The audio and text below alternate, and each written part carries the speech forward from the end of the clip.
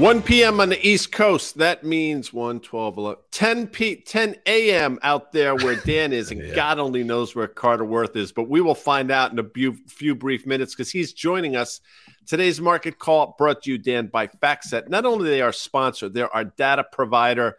Financial data and analytics are, in fact, powered by Tomorrow. Rangers got basically shut out. Not basically, they got shut out last night at home after a bit of a layoff. Officiating was not good. The Knicks were the first team in like over 20 years to lose a lead of that magnitude that late in the game. Luka Doncic, 60 points, 21 rebounds, 10 assists, dumb numbers. I mean, it's another insane MVP season for him. Nobody cares, I know. The Red Sox apparently just signed Trevor Bauer to a one-year contract. God only knows why. Market's lower. That's what we're here to talk about. All right, Guy, wait, hold on a second. I just got all up in your head there because literally right before we went on, I asked you, do you have any time for the Beach Boys? And then I get two God only knows in the first minute and a half of this conversation. So let's see what else you can do with the Beach Boys. Maybe it's something from the Brian Wilson family. I don't know. All right, let's talk about this. Well, I mean, it's clear that Carter's going to be doing the show from in his room. Yeah, well, he is, and Carter. Yeah, I see what you did there. All right, let's have some fun here today because we got just a handful of things that we want to cover. Carter's going to walk us through how he thinks about the dogs of the Dow strategy, and he's got a few charts and he's got some data to kind of back up the results of that. But this day, I mean, listen, guy, we were just talking. We were on a Fast Money call for the 5 p.m. program, and we were talking a little bit about this whole idea. We spent the first couple of weeks of December just like trying to answer the question, are we going to get the Santa Claus rally? And it's kind of funny because all these technicians, I know it makes your eyes glaze over, to me too. But again, we know that, the people on the TV, they're looking for little devices, right, to keep things interesting. I don't even know what that means. I assume it means like, are we going to rally in and around Christmas? I know those people who have the Trader's Almanac, they probably have some data about it. But here we are this week. Low volume, I'm thinking, but we're seeing some individual stocks with very high volume. We're also just seeing some really interesting moves at technical levels. And so, again, it feels like, if you rode that rally up from mid-October and you thought maybe we could break out of that downtrend in the S&P 500, we have a one-year chart of this. We had that brief breakout. We've talked about it, rejected there. And now it just really feels like, the stock market feels really heavy right now, Guy. Yeah, well, the old saying also, never short a dull market, and the market's pretty dull, but yet it's seemingly, sort of gravitating, and it's not levitating, headed back lower. And those calling for the year-end rally, well, you got, 2.5 days or so left for it to happen, and it's not really manifesting itself. And we'll look at the trend lines because, as Carter would say, the lines draw themselves. And I said it yesterday, and I'll say it here again. That false breakout that we got on that day, the CPI day, I believe, where obviously the market opened up significantly higher, only to give it all back. I do believe, Dan, we'll be talking about that day for weeks, if not months to come, in terms of how it was a bit of an outlier. And it compared it to that false breakout. And Carter remembers this because he pointed it out in the IWM over a year ago. That lasted for more than a few sessions. This one lasted for a few hours. And here we are. These stocks continue to sort of give it up, very slow, not dramatic move to the downside. Seems pretty orderly to me. Still have a VIX below 24. So it's playing out, I think, the way we thought it would for quite a long time now. Yeah, so it's interesting. You use the term orderly, Guy, and we're looking at this one-year chart. Let's keep this up here for a second. So look at that spike bottom of that reverse low that we had in mid-October. It looked like, we were just going to careen lower in the S&P. I think we were down maybe 3% or so at its lows, and we had that big reversal closed up on the day, kind of back and filled a little bit, but then ultimately had nearly a 20% rally off those intraday lows. And, you have to go back to kind of June and just the sell-off that we had into that reversal. It was also in and around a Fed meeting mid-month, that sort of thing. That felt panicky. That one day in October felt panicky. But aside from that, the sell-offs have been And, they've been really orderly. And you've used this expression, if anything in this bear market in 2022, it's the rallies that have felt panicky. It's just kind of that fear of missing the bottom here. But man, when you look at that red line from upper left, bottom right, it's kind of hard to play unless there's some big fundamental news that changes the dynamic of basically where interest rates are going to be, where this kind of currency back and forth is going to be. You've used this expression probably 100 times this year, pesky and persistent as it relates to inflation. We know inflation has peaked, but the level in which wages and some other parts of inflation, have stuck around, those are going to weigh on S&P earnings. And that's why this chart will not resolve itself the way it has in these, I guess you call them local bottoms over the course of the last year. Well, I mean, the two that you mentioned, the June bottom and this October bottom, they also were correlated with a VIX that I think was trading around 34 at the time. And you had a couple days in a row where you saw some stupid intraday moves, both higher and lower. And we flagged them at the time. We said, this typically is symbolic, or emblematic is probably a better word, of a short-term bottom. And that played out. But you're not seeing any of that right now. You're still in a pretty tame VIX. You haven't really seen any of these crazy intraday moves. Nobody seems to be all that exercised about it. So that would suggest a chart that has a series of lower highs and lower lows. Well, the next one would be a lower low. And that's something we've been pretty consistent about. So, it's interesting. Again, I bring this up. Hopefully there's some new people watching. We always associate panic with selling. I mean, we've been conditioned to believe that. And you brought it up correctly, that the panic, most of the panic that we've seen literally for the last year has been on these big up days, and people are just reticent to point that out. Yeah, no doubt about it. Let's look at the 5-year chart of the S&P 500. We pointed this out on numerous occasions. You and I both had a target starting out of the year. We thought that the S&P would round trip to those pre-pandemic highs just below 3,400. We got to kind of like a really interesting range. We got 3,490 back there in October on that panic day.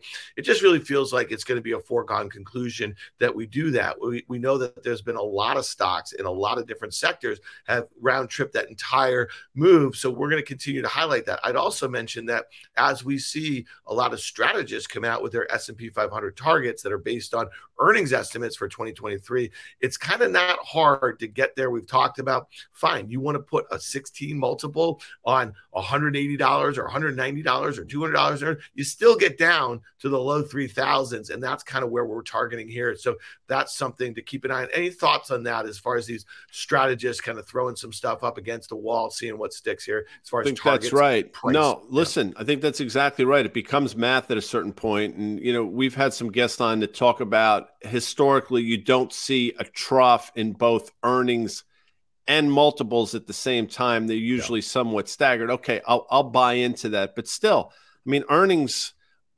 basically is the major pillar of the market. And if earnings expectations continue to get ratcheted down, and I think Mike Wilson might be the low on the street at 180 or so bucks with his bear case, or base case, I should say. Yeah. I mean, again, even if you put a 17 multiple on that, Dan, you're still significantly south of 3,400.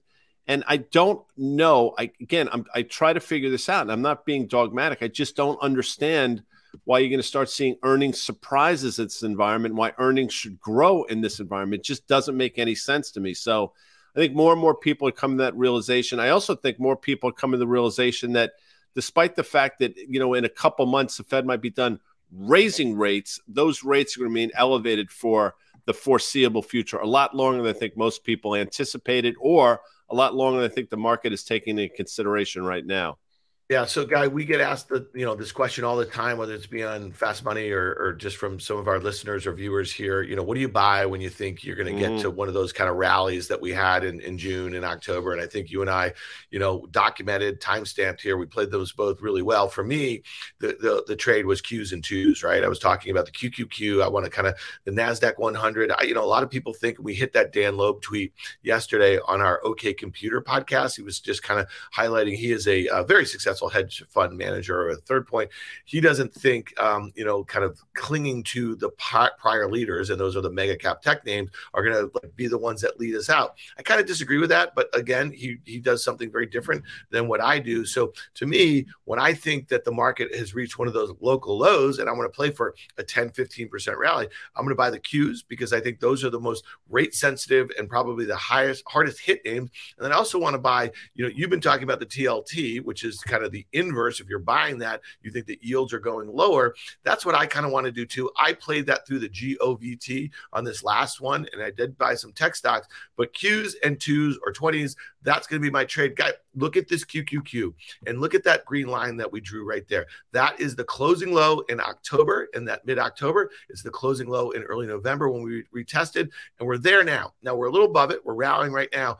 Talk to me a little bit about the relative underperformance. I know we spent a lot of time yesterday talking about Tesla, NVIDIA, and Apple. That's probably it. We know that they make a huge percentage of the QQQ. But what do you think of my Qs and 2s or 20s? No, it makes perfect sense. And you just have to wait for the correct entry point, to your point. And maybe we're there. And listen, obviously the market seems to be bouncing over the last 10 or so minutes. And when we started, we'll see if that holds up and if it's got any legs to it. But I don't think this is, again, anything to get all that excited about. I look at this, and I think Carter would agree. I mean, there are no really such things as triple bottoms, which leads me to believe at some point this will take out the October low, led by the names that you mentioned. But, if you're looking to play for a tradable bounce, it's not a terrible level. I don't think I just don't think it just doesn't feel like we're there yet. No, I agree with that. And again, we have a 5-year chart. It takes you back to that kind of pre-pandemic high. I don't really see any reason why we shouldn't get there. That's 238. At some point,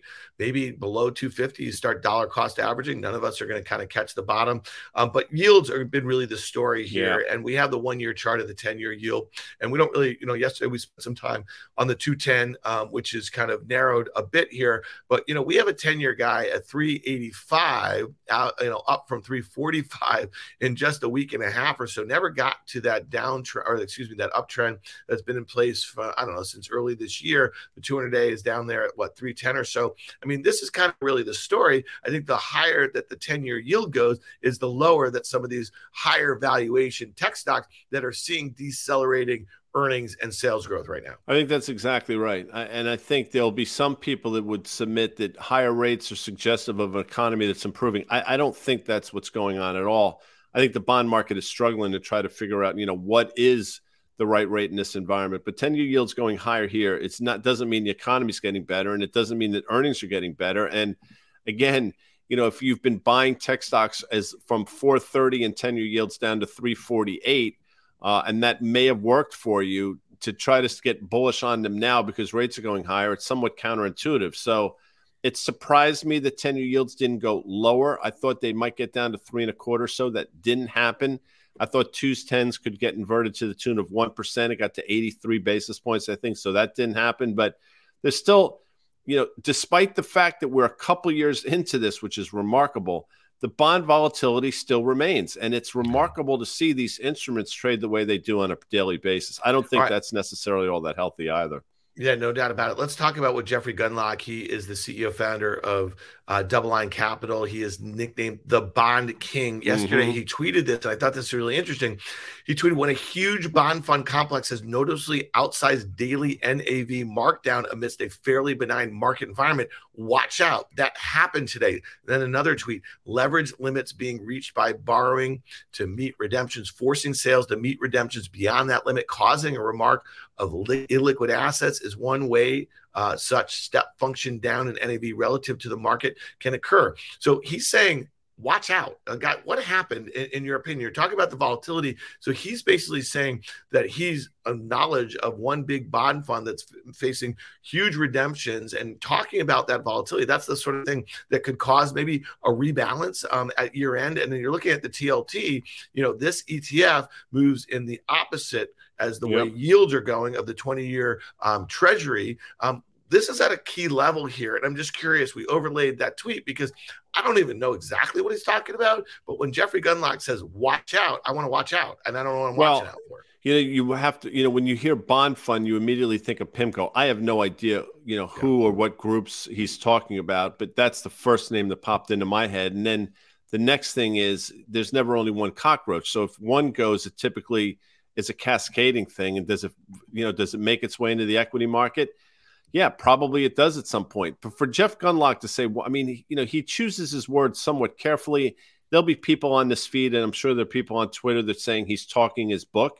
And quite frankly, he probably is. But, that's what you want him to do, right? You want him to have an opinion and to back up that opinion with position. So that's really the conundrum that I think people have difficulties dealing with. People making comments like that and then subsequently saying, well, he or she is talking up or talking down their book. Of course they are, because that's what they get paid to do. But it doesn't mean necessarily that he's wrong.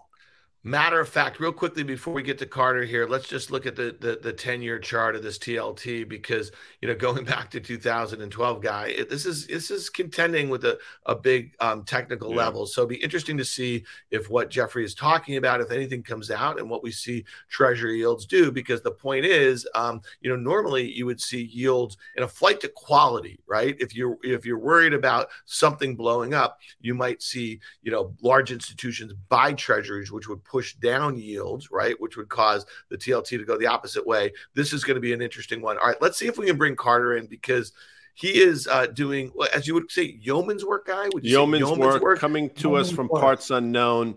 There's some sort of love seat behind him that has pastels, which suggests that he is probably someplace in Florida, and the significance of the pastels, I would submit, means he's probably in the Florida Keys somewhere, hiding out, no doubt, from some law enforcement agent or something like that. What does that mean?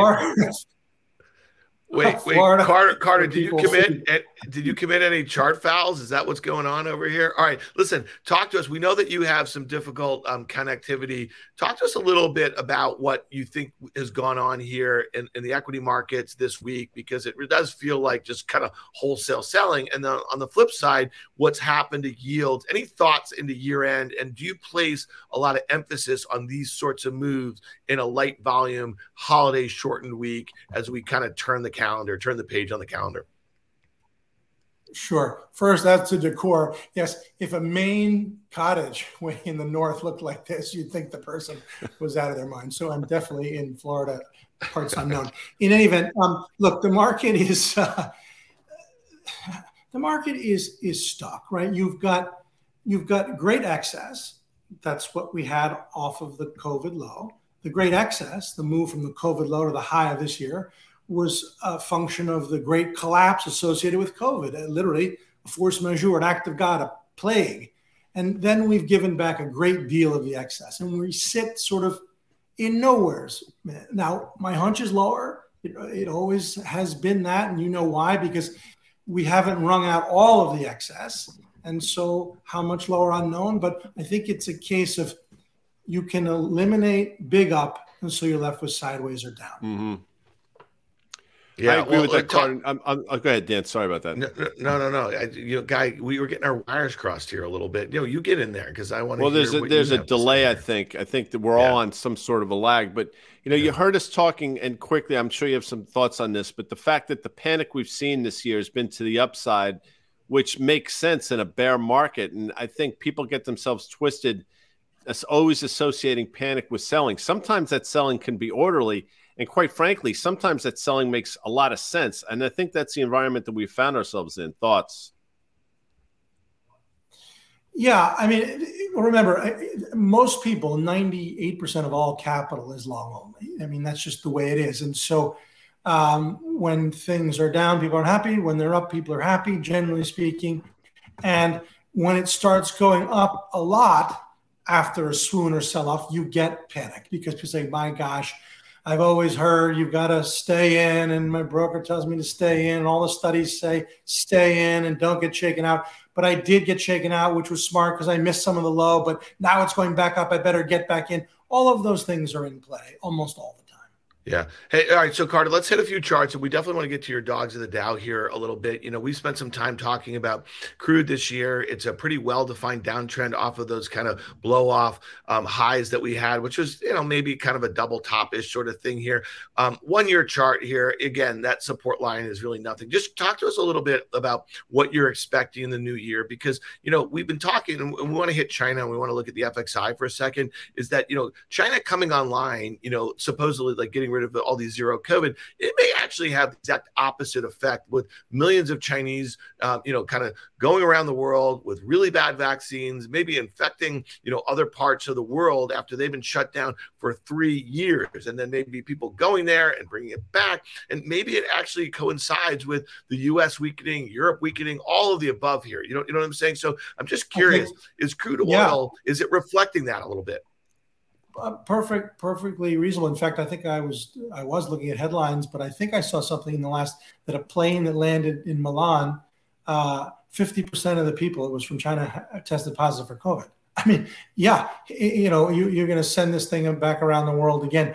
Here's the thing about crude. We know, too, it had that excess associated with the Ukraine invasion. We've given back basically all of that and then some. And here and now, it's not actionable. There's no discernible immediate opportunity, to my eye, long or short. Like sometimes there's great moments where we can make a bet. Do you really bet long here? Why? Do you really press this short? Why? It's just, here it is. It's a pair of twos. I love that. Pair of twos or 2-7 offsuit. You brought some dogs of the Dow chart, as Dan just alluded to. I love when you bring your charts with us, despite the fact that you're in parts unknown. Walk us through it, Dubs. Yep. So the dogs of the Dow, it's a catchy title or phrase, right? And so it's a concept popularized by O'Higgins in the 90s, basically making the case that you can take, of the 30 Dow constituents, the 10 stocks with the highest dividend yield and go ahead and bet them for the year ahead. Now, it's in principle betting on stocks that are down. But for instance, not always. Chevron is a dog of the Dow this year. It's one of the top 10 highest yielding stocks, and yet it's up 46%. So it's not necessarily just buying weakness. It's buying stocks with very high yields on the thinking that these are blue chip companies that don't change their yield payouts or cut their dividends casually. And that if you're getting one of those stocks at a high yield moment, it's because you're at the bottom of a cycle. Stock is lower, right? Right, exactly.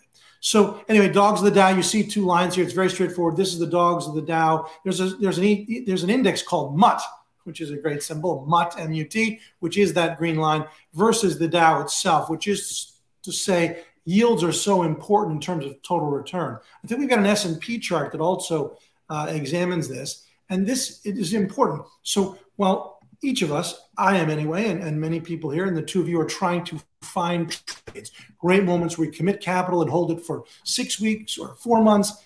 In terms of long-term investing, and everyone has long-term investments, yields are basically half the game. And you see it right here. This is the S&P total return versus the S&P. The total return with dividends reinvested has doubled the actual S&P. So for those who are thinking long-term, putting aside money for different purposes, or relatives who are younger, whatever it might be, yields are very important to a long-term investment approach.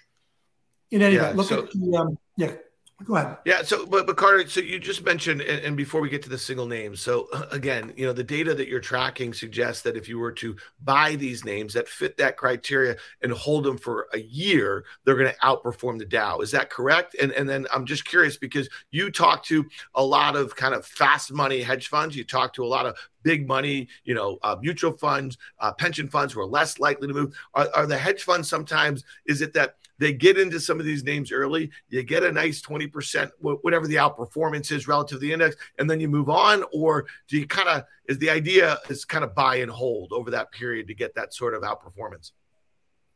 Right. The dogs of the Dow premise is to hold them, right? You buy them in the year and hold them for the full 12 months or longer. But if you really think about what it is, it's value investing versus growth. And so to your point, we do speak to probably 40 of the 50 biggest hedge funds, their clients, as well as mutual funds and endowments. But it's the style of the manager that determines that. No growth manager is going to be interested in getting Verizon or beaten up high yielding energy stock. Whereas a generalist who's just benched against the S&P will consider a high yield circumstance if he thinks, of course, that there's growth or some prospects of growth for the shares as well. So it's case by case. All right, walk us through. We might have some names here. So I think we've got the first one. This is the list, right? This is the dogs of the Dow. The line is where the dogs of the Dow cut off. So that's every Dow constituent. This is the current dividend yield as of Friday's close. And you see there on the top is Verizon. So let's take Verizon. I mean, it has no growth as a business, none, right? But you saw that dividend yield at almost 7%. It's covered 2 times. Their earnings are double what they pay out. So is that a pretty good bet, that yield alone? You could say, yeah, but the stock can lose that tomorrow. But the stock looks to be bottoming out. Now, you can draw the lines this way. You can draw them this way with the trend line. You can put those two together.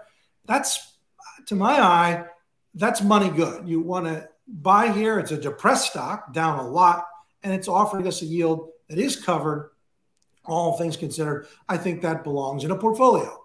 Carter, real quick, before we go to the next one, I look at this, and if you can bring that chart back up and look at July, that gap in the chart suggests to me that it's not happening tomorrow, maybe not happen ever, but is that something you look at for a potential level in this thing? Well, that's a lot of swimming back to the surface. So this baby's way down on the bottom of the deep end here, trying to get back up.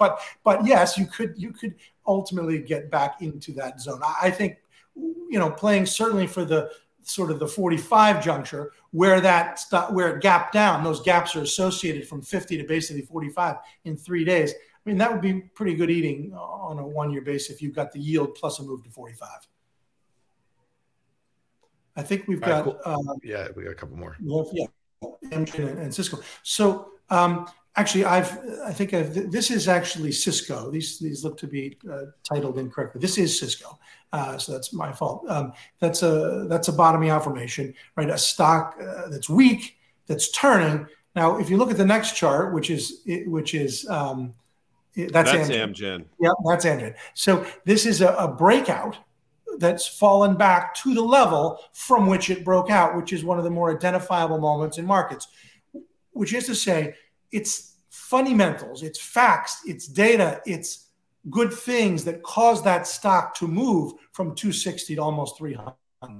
And now that it's back to the level from which it broke out, in principle, you're buying a security, this stock, at the level it was before the news was released, but you have the benefit of the news known. It's an excellent level for a rebound. Yeah, it's interesting. I'm going to interject real quick. I look at this. That is, by the way, if you put that chart up again, that is Amgen, not Cisco, just for in case somebody joined late. But, that move up was basically based on earnings, valuation. That stock was lower left, upper right for a considerable period of time. This move back down to 260 was news-based. It was based on this deal for Horizon Therapeutics that obviously the market didn't necessarily like all that much. But to your point, we've basically gotten back to levels that were resistance. So past resistance becomes support. I'm with you 100% on this one, Dubs.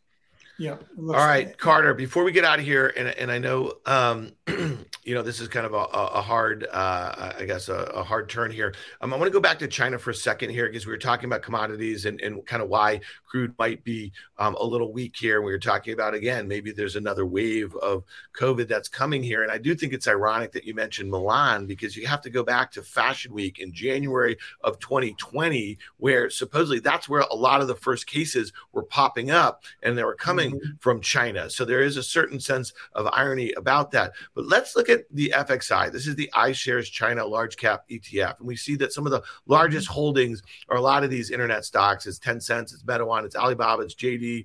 But there's also some industrial names in there. This is the 1 year chart. It looks identical, Charter, to the S&P. If you look at that downtrend, you look at what the 200-day moving average is, and we're kind of contending with that downtrend. If we look at it on a 5 year basis, okay, we just got above that really nasty downtrend here. Talk to us about this and how you'd be thinking about playing this. Yeah. So while the circumstance is similar, the order of magnitude is considerably different, right? So it like the S&P is at a rally to a difficult level, but its relative strength is and the KWEB is even better. My hunch is to bet long here, to be long KWEB, to be long FXI, absolute, but certainly relative to SPY. You know, it's interesting. Before we get out of here, Dan, one of the questions was about the HY. It wasn't a question as much as it was a comment. This HYG down significantly yesterday on a generally benign day, and it's worth watching. And we've talked about this for a while. And you know, I'm not necessarily looking for you to opine, Carter, but HYG, to me, the real thing you got to watch is if credit starts to become a concern again in the form of HYG. That's when things can get a little bit dicey. So I'm glad one of our viewers pointed that out. I had saw it yesterday as well. I remember Karen talked about it last week as a short idea. And this seems to have, again, traded up to the moving average and seems to be rolling over. Dan, I don't know if you have any thoughts on that before we get out. Well, I think it has something to do with what Gunlock was saying in a way. And so, again, maybe that's going to kind of find its way into the markets in early January. Carter, one last thought here, because the lower we go into year end, okay, like where some of these stocks are just getting like, you know, we saw, you know, what's happened to Tesla and NVIDIA and Apple this week. You know, is it like likely that we see new money come in early January and we kind of get back on our horse and we start rallying a little bit? But again, then we're quickly going to be dealing with earnings, Q4 earnings, which are likely to be disappointing when you think about a lot of companies issue full year guidance on their Q4 calls. And then also we have a Fed meeting on February 1st. So I'm just curious, if we were to continue to go lower over the next 2 trading days, would you expect the first week of January, maybe the first 2 weeks to kind of be up? Right. So there are a lot of fixed phenomena in January. When the year turns, tax loss selling is over. When the year turns, people who put automatic contributions into their 401k, the January inflows, and so forth. And so all of that notwithstanding, some of the great wipeouts of all time have been basically in the first days of January. We saw that in 73, 74 bear market. We saw that this year, Jan 4. 2018, it was late January, early February, and we dropped about 15%. My own thinking is it's going to be weak, even though we've been weak this year, and that the earnings are going to be very unhappy. Or at least the reaction to the earnings is going to be unhappy. Yeah, I agree with that. Again, we started the show, we talk about it all the time. Fundamentals at a certain point matter in terms of just valuations, and then we talk about it, and the earnings are just not there to support it. And you overlay the technicals that Carter does for us a couple times a week and does every day for his clients. And again, Dan, it doesn't paint necessarily all that rosy a picture. You will get another one of these capitulatory bottoms, again, that we saw in June and October. But again, just to hammer it home, you're just not seeing it yet. Matter of fact, I'm in the camp that I think it's going to be a busy last couple of weeks of January, early February, when you kind of layer in just what we're going to hear from earnings and then the combination of what the Fed said or does not say. But I guess, Guy, you've been pointing this out all year long, is that, yeah, okay, they're going to stop raising at 75 or 50 basis points at a clip, but yields may not come down that quickly. So if that's kind of a big part of your investment thesis in the equity markets in 2023, you better think again. All right, Guy, take us out, bud. Thank you, Carter Braxton Worth. We appreciate it, man. Love. Look, he's going to be on CNBC's Fast Money this evening at 5 p.m., as Dan Nathan will be. Yeah. So it'll be Dan in L.A., Carter in parts unknown, me from my basement in Morristown. I think Steve Grasso probably from Westchester, Mel Lee doing it from the set. But that's it for Market Call today. I want to thank our sponsor, FactSet Financial Data and Analytics, powered by Tomorrow. We will be back tomorrow, Thursday. I'm not sure if EY from SoFi is joining. I'm not sure if Butters is around, but we'll be here, Dan. Yeah, we will. All right, we'll see you guys. Thanks so much. Thanks, Carter.